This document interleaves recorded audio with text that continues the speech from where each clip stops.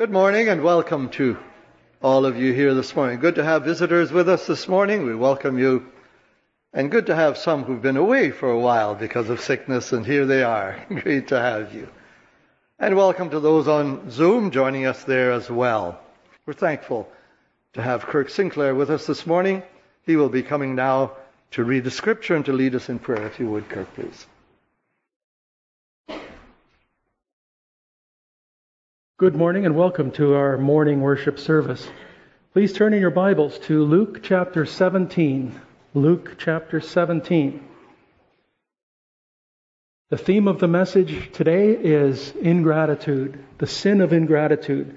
So we'll be looking at a very limited passage in Luke 17 beginning at verse 11. We're going to read from verse 11 down to verse 19. So once again, Luke 17, verse 11. Now it happened as he went to Jerusalem, he being Jesus, that he passed through the midst of Samaria and Galilee. Then as he entered a certain village, there met him 10 men who were lepers, who stood afar off. And they lifted up their voices and said, Jesus, Master, have mercy on us. So when he saw them, he said to them, Go, show yourself to the priests. And so it was that as they went, they were cleansed. And one of them, when he saw that he was healed, returned, and with a loud voice glorified God, and fell down on his face at his feet, giving him thanks. And he was a Samaritan. Verse 17, So Jesus answered and said, Were there not 10 cleansed? But where are the 9? Were there not any found who returned to give glory to God except this foreigner? And he said to him, Arise, go your way. Your faith has made you well. Let's pray.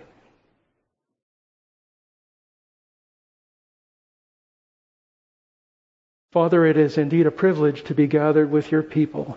And every time we turn to your open word, we anticipate a blessing that your Holy Spirit may impart to us from your word, wisdom to live by, wisdom that teaches about you and what your expectation is of us.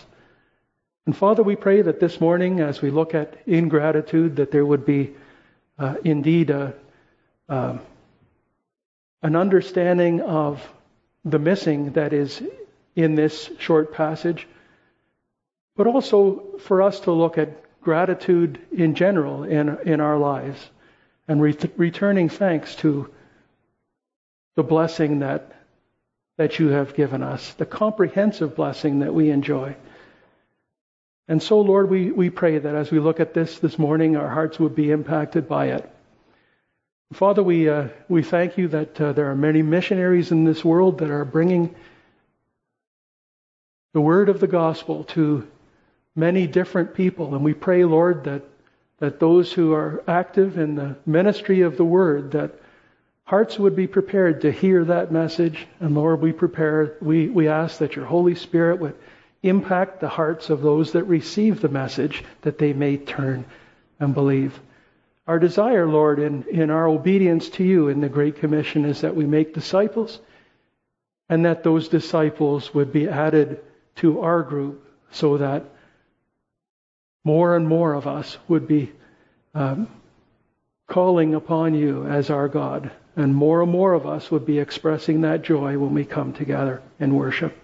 And so this morning, Lord, we pray that your Holy Spirit would find us attentive, ready to receive a serving of your word to each one of our hearts. We ask, Lord, that your name be glorified in our midst for Jesus' sake. Amen. Again, we want to welcome our brother Kirk. The Lord bless as you open the word to us. Okay, thank you, Rael, and good morning to all of you again. It's nice to see everybody. So our subject is the sin of ingratitude, and we're in Luke chapter 17, a short passage, which there are really no challenges to the understanding of this passage. And when we talk about gratitude for a Christian, it's something that is part of the life of faith. So in the sense, we're not dealing with anything complex as far as doctrine today. And also in a sense, I'm using your watch to tell you what time it is. Because as Christians, we are thankful people. Gratitude is woven into the life of faith, and it's something that we should demonstrate every day in our life as we're walking in faith and trusting in the Lord. Let's submit to the Lord in prayer, and then we can roll up our sleeves and get into this passage. Let's pray. Father, we are reminded of your gracious outpouring in the lives of those who are trusting in you, having at one time been outside of faith, but by a mysterious act of your grace, you opened our eyes. And we see for the first time, Lord, we see that we have been adopted from this world, and we are your people. And Father, having now inherited by faith those promises to which your heirs are entitled, those promises being the gift of eternal life, but also the indwelling Spirit. And we make our petition now that your Spirit would open your word to us, being the only true teacher of these spiritual things, and that we as students of the word, we desire to be perfected in our inner man through the application of your word. And we know that we can't be successful unless we are ministered to by your Holy Spirit. So we ask, Lord, that we come yielded and ready to be taught. And Lord, we wish to be reminded of our duty to live a life filled with gratitude and great joy as well. And so we ask, Lord, that you would undertake for us now to suit a blessing to every heart that attends upon this message this morning. For your glory. In Jesus' name, amen.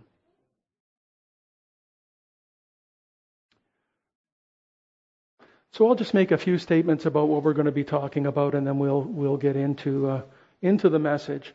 But one thing that is very much out front here is in the healing of the 10 lepers today, the attitude of these men and their response to Jesus for the healing is most inappropriate. They received a healing, they did not give thanks to the Lord. And the immediate application for those that are trusting in the Lord, and I assume that that's a majority of those that are here today, is that there is a danger for us to become complacent believers. And complacent believers find themselves slipping into an attitude of ungratefulness to God. And so the subject of our message today is not simply ingratitude, but ingratitude toward God. And so for this reason, especially because of the complacency that we tend to slip into being human beings, we're going to look at God's warnings against ingratitude. And then we're going to consider also why gratitude toward God is both proper and necessary in this life of faith, day by day. And so I trust that all of us that are here today can derive some benefit from what we're talking about here. And so first we're going to look at the passage, we're going to do an exposition of it, and we're going to learn a little bit about some of the cultural details pertaining to both this disease of leprosy and also this group of people called the Samaritans, because our account today, as simple as it is, touches on these two things. So it's interesting to note right off the bat that this account that we're reading and studying today is only found in Luke's Gospel out of the 4 Gospels. And we read right away that Jesus was on his way to Jerusalem. And he was called to by a group of 10 lepers. So immediately I'm going to segue into a bit of a section here that gives us a little bit of background about leprosy and how it's different from leprosy today.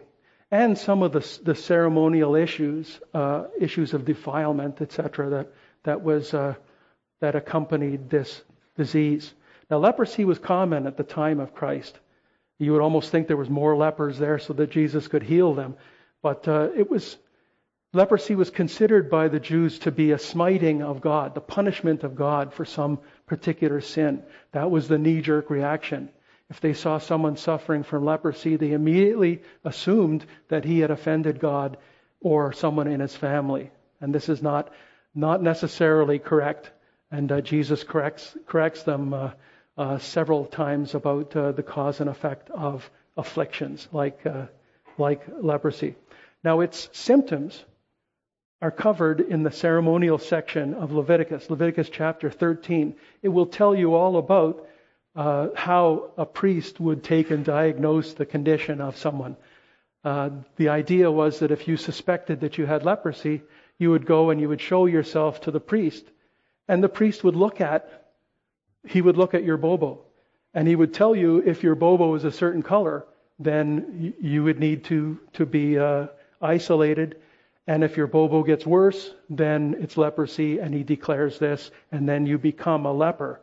And once you're a leper, then you are cast out of society. You are unclean. And now, in the occasion that you are healed or you recover, then the same thing takes place. You go to the priest, you show your arm or leg or wherever you were affected, and he has to make another pronouncement. The priests were God's doctors, I guess, in a sense, and they made the call as to whether someone was afflicted or not afflicted. And biblical leprosy is not the same as modern leprosy. Modern leprosy, I believe, if I'm not mistaken, is now called Hansen's disease. But back in biblical times, leprosy was a generic term that described a group of afflictions of the skin. And so it was not necessarily as serious a condition as Hansen's disease it was in our day. I neglected to mention that the cleansing rituals are found in Leviticus 14. So where the nature of leprosy and the symptoms, etc., are covered in Leviticus 13, the cleansing ritual, which is also quite involved, is found in Leviticus 14. Now, the Hebrew word for leprosy means to strike down or to scourge. So we can see here that even the definition of the word itself gives the feeling that someone was an object of God's wrath. But that's just the general way that the Jews thought about it. So objects or houses could also have leprosy, but again, this is probably some form of mold or fungus growth.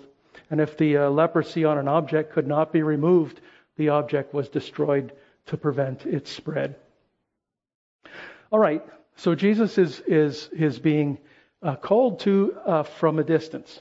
Verse 12 says that they stood afar off. And they stood afar off because it was required by law. And the law is very specific about the way that lepers are to conduct themselves. Leviticus 13, 45 and 46 reads, "Now the leper on whom the sore is, his clothes shall be torn and his head bare." And that's so that he can be visibly marked as being one who was afflicted. "He shall cover his mustache and cry, 'Unclean, unclean.' He shall be unclean. All the days he has the sore, he shall be unclean. He is unclean and shall dwell alone. His dwelling shall be outside the camp, removed from being able to infect others." And so, since lepers were unclean, they were unwelcome at the temple or in society, but they lived in colonies away from others. And so they sought comfort from others that were afflicted the same way. And typically, it's unless there was a healer or some way of them to be healed, they would live the rest of their lives in that colony. And they sought Jesus for mercy, hoping to be cured. And verse 14 tells us that Jesus responds without delay, commanding them to show themselves to a priest. And this is normally something that only a person who has recovered would do. Well, the first time they did go to see a priest, they would be there for the diagnosis. And then once they were pronounced unclean as a leper, then they would be off to live in isolation. But if they were cleaned or healed, then they were to show themselves to the priest. And so Jesus responds right away, telling them to go and show themselves to the priest. And what happens? Well, as they went, they saw that they had been healed and they were free of the disease. And of course, being free of the disease, they were no longer defiled. And this is very important because now they could re-enter society and they could enter the temple and freely worship the Lord with the others. But a most curious thing happens. And one out of the group of 10 who had been healed returned to Jesus to thank and to worship him. And of all things, he was a Samaritan. What about the Samaritans? Well, Samaritans were foreigners and they were despised. And just like there was some misunderstandings of the disease of leprosy, well, these peoples, the Samaritans, were set apart. And for those that like to dig, the Bereans among us who always have an open Bible in front of them, if you want to look up the background of Samaria, 1 Kings 16:24 will give you that. That reads this way: He bought the hill of Samaria, and this is King Omri. He bought the hill of Samaria from Shemer for 2 talents of silver.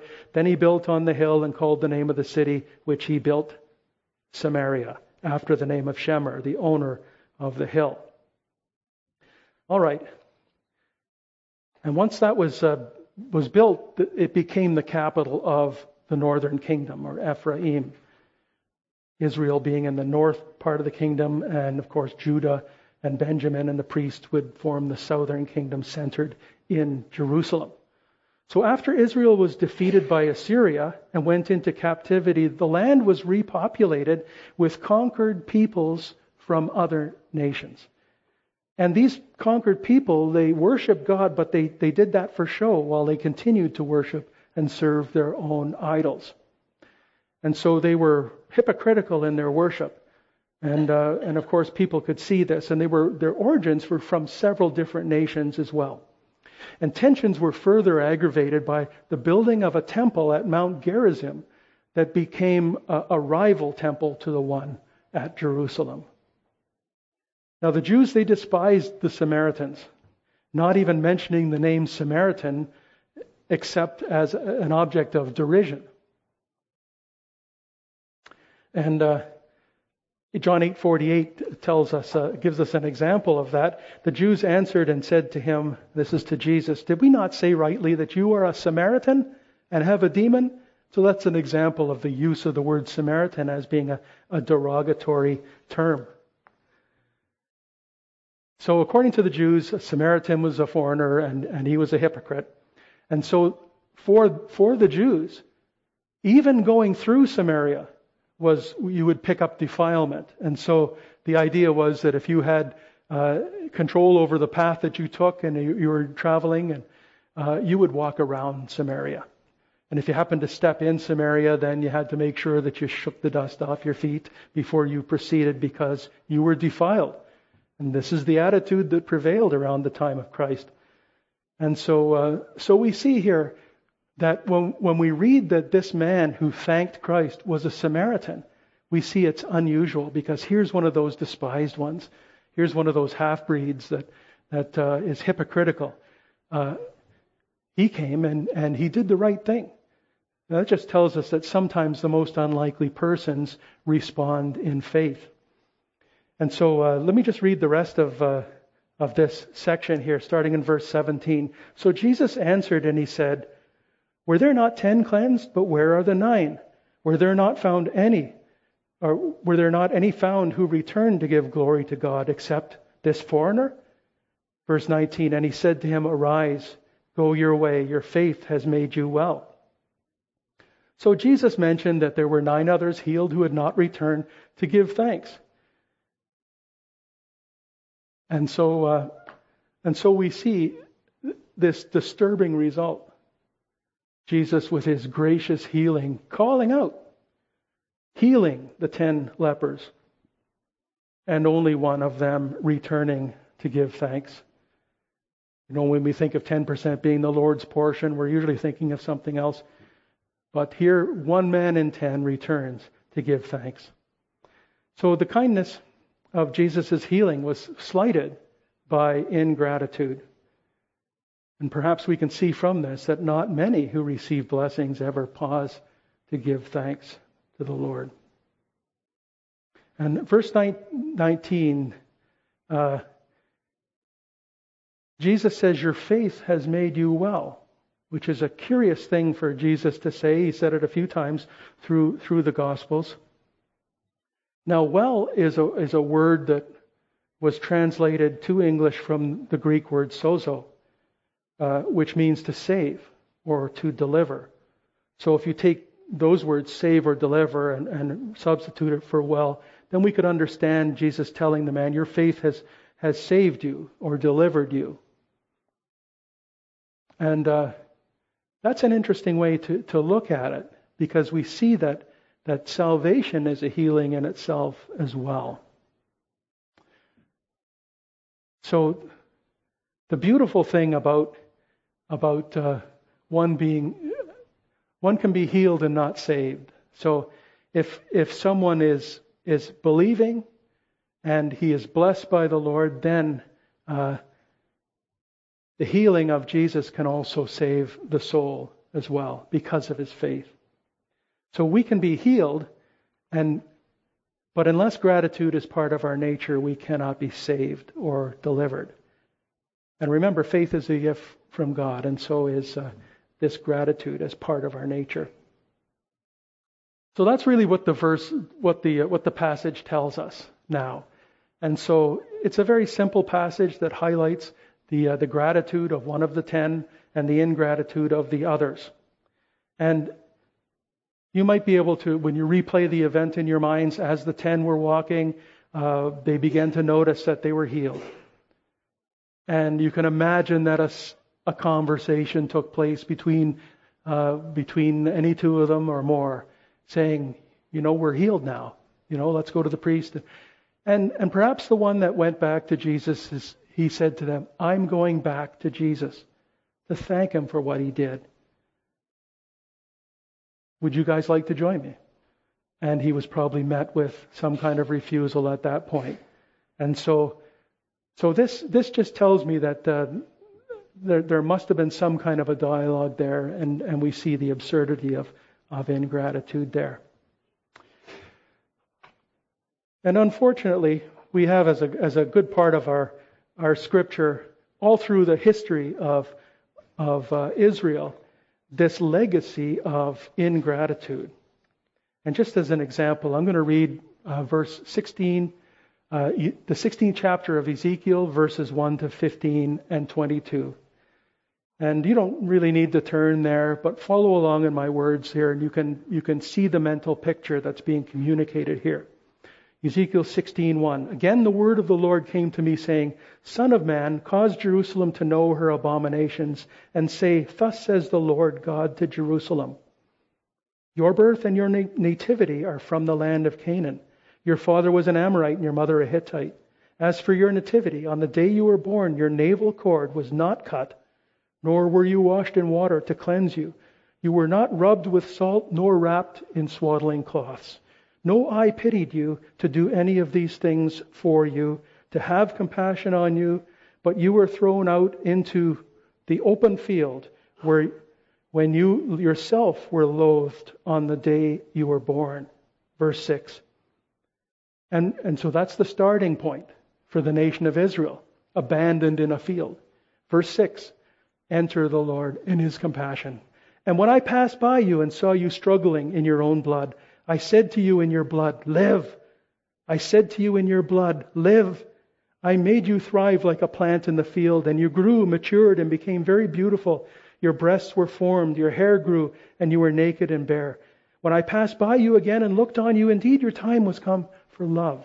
So I spread my wing over you and covered your nakedness. Yes, I swore an oath to you, and I entered into a covenant with you, and you became mine, says the Lord God. Verse 9, then I washed you in water. Yes, I thoroughly washed off your blood, and I anointed you with oil. I clothed you with embroidered cloth and gave you sandals of badger skin. I clothed you with fine linen and covered you with silk. I adorned you with ornaments, put bracelets on your wrists and a chain on your neck, and I put a jewel in your nose, earrings in your ears, and a beautiful crown on your head. Thus you were adorned with gold and silver, and your clothing was of fine linen, silk, and embroidered cloth. You ate pastry of fine flour, honey, and oil. You were exceedingly beautiful and succeeded to royalty. Your fame went out among the nations because of your beauty, for it was perfect through my splendor, which I had bestowed on you, says the Lord God. And then verse 15, but you trusted in your own beauty, played the harlot because of your fame, and poured out your harlotry on everyone passing by who would have it. And then verse 22, and in all your abominations and acts of harlotry, you did not remember the days of your youth when you were naked and bare, struggling in your blood. And so whenever you see the word remember, it should suggest to you thankfulness. When God wants us to remember something that He's done for us, it's to remember for the sake of gratitude. So here we have a bit of the history of Israel and what God did for Israel upon finding her abandoned. And it's quite a story of compassion. I have an illustration for you here. In Gulliver's Travels, Jonathan Swift gives us his opinion of ingratitude to friends and benefactors when he thus describes the laws of the Lilliputians. Ingratitude is reckoned among them a capital crime. And they reasoned this way, that whoever makes ill return to his benefactors must needs be a common enemy to the rest of mankind, from whom he hath received no obligation. And therefore such a man is not fit to live. Though severe, the reasoning is sound. If a man does ill to one who has helped him, how much more will he do to those who have not helped him in any way? Well, we just survived a pandemic, and I'm sure glad it's over. Anne and I got sick, and we kind of worked our way through it, and we recovered. And I'm glad that it came and it left. But we're still in another pandemic, and that's a pandemic of ingratitude. And that continues strong today. And you see it in many, many circles. A businessman once said, people are ingrates. It took me 61 years to find that out. I have 175 employees, men and women. At Thanksgiving, I sent them 175 choice turkeys. Only 4 thanked me. 2 thanked me by notes, and 2 said thank you when they chanced to meet me in the hall.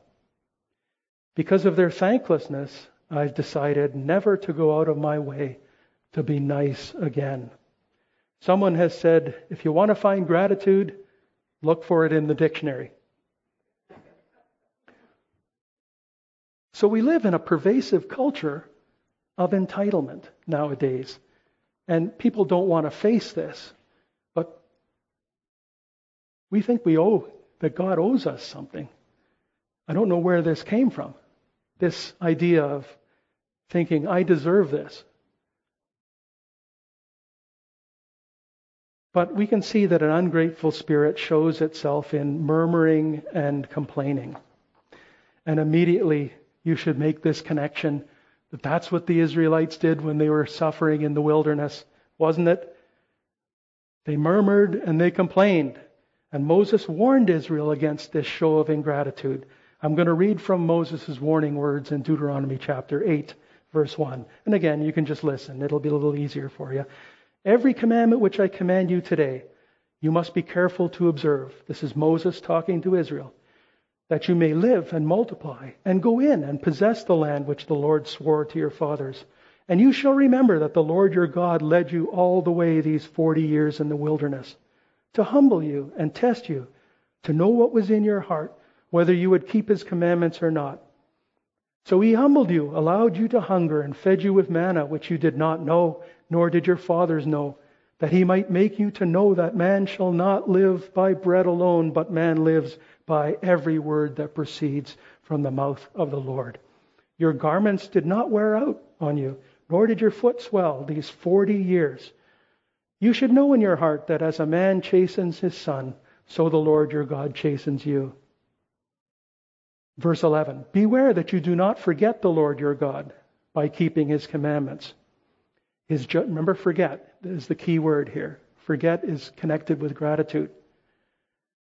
Beware that you do not forget the Lord your God by not keeping his commandments, his judgments and his statutes, which I command you today, lest when you have eaten and you are full and have built beautiful houses and dwell in them, and when your herds and flocks multiply, and your silver and gold are multiplied, and all that you have is multiplied, when your heart is lifted up and you forget the Lord your God, who brought you out of the land of Egypt from the house of bondage, who led you through that great and terrible wilderness in which were fiery serpents and scorpions and thirsty land where there was no water, who brought water for you out of the flinty rock and fed you in the wilderness with manna, which your fathers did not know, that he might humble you and that he might test you to do good in the end.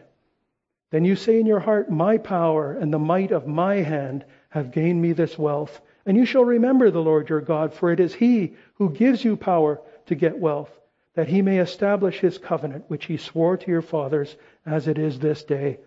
Then it shall be, if you by any means forget the Lord your God and follow other gods and serve them and worship him, I testify against you this day that you shall surely perish. As the nations which the Lord destroys before you, so you shall perish, because you would not be obedient to the voice of the Lord your God.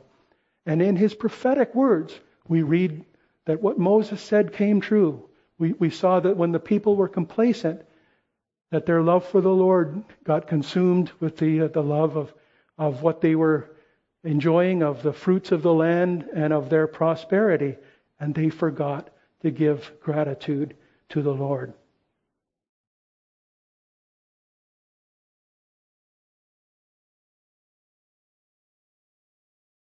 And so our lesson, of course, is that we must beware of complacency.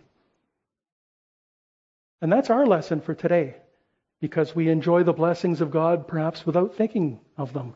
Many of us have been believers for years, and we have a routine where we depend on God's daily blessing. And we might forget our first love, or forget the days when we were in darkness and our eyes were not open. There's an imaginative story told of a day when the sun did not rise. 6 o'clock came and there was no sign of dawn. At 7 o'clock there was still no ray of light. At noon it was as black as midnight. No birds sang, and only the hoot of an owl broke the silence. Then came the long black hours of the afternoon. Finally evening arrived, but no one slept that night. Some wept, some wrung their hands in anguish. Every church was thronged with people on their knees. Thus they remained the whole night through. After that long night of terror and agony, millions of eager, tear-streaked faces were turned toward the east. When the sky began to grow red and the sun rose, there was a loud shout of joy. Millions of lips said, "Bless the Lord, O my soul," because the sun had risen after one day of darkness. The very consistency of God's blessings sometimes seems to dull our gratitude. Isn't that true? The wonderful thing about the mercies of God is that they are fresh every morning and new every evening. Let us remember to be constantly thankful to our gracious God. Amen. Okay, and lastly, I want to review now in our lives Now, in a practical way, the spirit of Christian gratitude, proper and necessary. What spirit should more characterize God's creatures than gratitude? We're in the business of receiving God's gracious gifts. That's what we do. We receive His blessings. We don't bring anything to the table. We just take it away. He gives us liberally from His open hand, and we partake. So what should we more certainly look for as the mark of a Christian than gratitude? So we're going to go through some reasons here, and I didn't want to run out of time because I think I will be stressed for time here. We're going to look at 6 reasons why our gratitude should characterize us as the people of God. First of all, ingratitude is absurd. It's absurd. Looking at Isaiah chapter 1, verses 2 and 3, we read these strange, convicting words. Hear, O heavens, and give ear, O earth, for the Lord has spoken. I have nourished and brought up children, and they have rebelled against me. The ox knows its owner, and the donkey its master's crib, but Israel does not know. My people do not consider. We receive God's blessings, and that's what we do. God has opened our eyes and given us life from death. And so we respond with gratitude and joy. Don't forget the joy. It's all part of living as a believer, is the joy of those blessings that God gives. Okay, reason number 2. Well, we shouldn't be here. All men deserve death, not life. And if you've seen the Romans Road on a pamphlet, or if you've taught it, or gone through the book of Romans, there's 2 key verses there that will help us. Romans 3:23, for all have sinned and fall short of the glory of God. And Romans 6:23, for the wages of sin is death, but the gift of God is eternal life in Jesus Christ our Lord. We shouldn't be here. None of us should be here. Reason number 3. Ingratitude is offensive to God. It offends God. And God is offended the same way that you or I would be offended at the ingratitude of someone else. Has anybody here encountered ingratitude? And I'm thinking that probably every parent should have their hand up in the air. I said to myself I wouldn't say that, but Romans 1:21 says, because although they knew God, they did not glorify Him as God, nor were they thankful, but became futile in their thoughts, and their foolish hearts were darkened. The evidence of God is all around them, and they have suppressed that truth in unrighteousness and exchanged it for a lie, and they worship the creature. Does that offend God? I think that offends God. You can offend me if you want to, but you don't want to offend God. I suppose there is many a little thing in your house that is of no great value in itself, but it was given to you by someone that was very dear to you. How much a child values that Bible that was given to her by her mother, who wrote her name in it. Many a man has in his house things that an auctioneer would appraise at a very small amount, but that the owner prizes very highly because they were given to him by someone whom he greatly esteemed and who gave them to him as a token of its love. You see where I'm going with this? In like manner, look at the bread on the table of a believer as a love token from God. The Lord gave it to him. If there were on his table nothing but that bread, it would be a token of God's precious condescension in providing for his needs. Let us learn to look in this way at everything that we receive in this life, for such a view of it will sweeten it all. We will not then begin to calculate whether we have as much as others have, or as much as our own whims or wishes might crave, but we will recognize that all we have comes from the hand and heart of our Heavenly Father, and that it all comes to us as a token of our Father's love, and with our Father's blessing resting upon it. As believers, we receive from God, and so we give thanks. And that's the natural order, and this is what God expects. God knows that we're weak in the flesh, that we need to depend on Him. And when we talk about His light being a lamp for our feet, it's a lamp for our feet because we live in daily dependence on Him. We need the light for our feet to see where to take the next step. God is gracious. We receive from God and we give thanks. Number 4, adversity. Adversity is a part of our life. Both blessing and adversity are used by God to sanctify us. So God's good purposes are wrapped up in these adventures of life. James 1, 2-4 says, "My brethren, count it all joy when you fall into various trials, knowing that the testing of your faith produces patience. But let patience have its perfect work, that you may be perfect and complete, lacking nothing." God's desire is for you to be perfect and complete, lacking nothing. And He does that by bringing us through these trials. And then we go to God for help to get through them. That's God's design. That's God's will for us. Romans 5, 3-5 says, not only that, but we also glory in tribulations, knowing that tribulation produces perseverance, and perseverance, character, and character, hope. And now hope does not disappoint because the love of God has been poured out in our hearts by the Holy Spirit who was given to us. Do you remember the book of Job when his wife told him to curse God? That's a good verse for us today. Verse 9, "Then his wife said to him, 'Do you still hold fast to your integrity? Curse God and die.'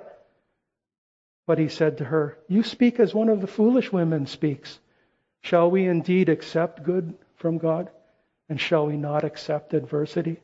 In all this, Job did not sin with his lips." Adversity is a part of life. Reason number 5, we influence others. We're not alone in this world. We're in a community. People see the things that we do. People hear the things that we say. And they can pick up our attitudes by the words that we choose and the expression in our face. We have to be very careful. 1 Corinthians 15:33 says, "Do not be deceived. Evil company corrupts good habits." This is that relationship. If we spend time with those that have no respect for the things of God, nor a fear of God, then we may learn their habits and become unrighteous as well. Psalm 1 opens with the verse, "Blessed is the man who walks not in the counsel of the ungodly, nor stands in the path of sinners, nor sits in the seat of the scornful." And so here it talks about those relationships that we need to steer clear of. We need to avoid. But the point that I'm making is that we have influence on one another. We want to influence people to serve God and to make full expressions of their love for God. We don't want them to skimp on that. We want them to bless others in the name of God. And so we influence others. Are we influencing others in a positive way? And lastly, gratitude submits to God. Gratitude submits to God. We, in a past study, we looked at Psalm 121, 1 and 2. I'll just remind you what it says. "I will lift up my eyes to the hills. From whence comes my help? My help comes from the Lord, who made heaven and earth." My help comes from the Lord. Who else? And so we give thanks. And as our help, but God wants us to bring as our helper, God wants us to bring our petitions to Him. And we meet in corporate prayer on Thursday nights, and we lay our petitions at His feet. Philippians 4:6 says, "Be anxious for nothing, but in everything, by prayer and supplication, with thanksgiving, let your requests be known to God." Come, make your petition to the Lord. Gratitude is consistent with a humble approach to God because it recognizes our place. you remember when Isaiah was in the throne room of God? Do you remember what it did to him? I am undone, he said, because he saw the throne room of God, and he was overwhelmed by the holiness of God.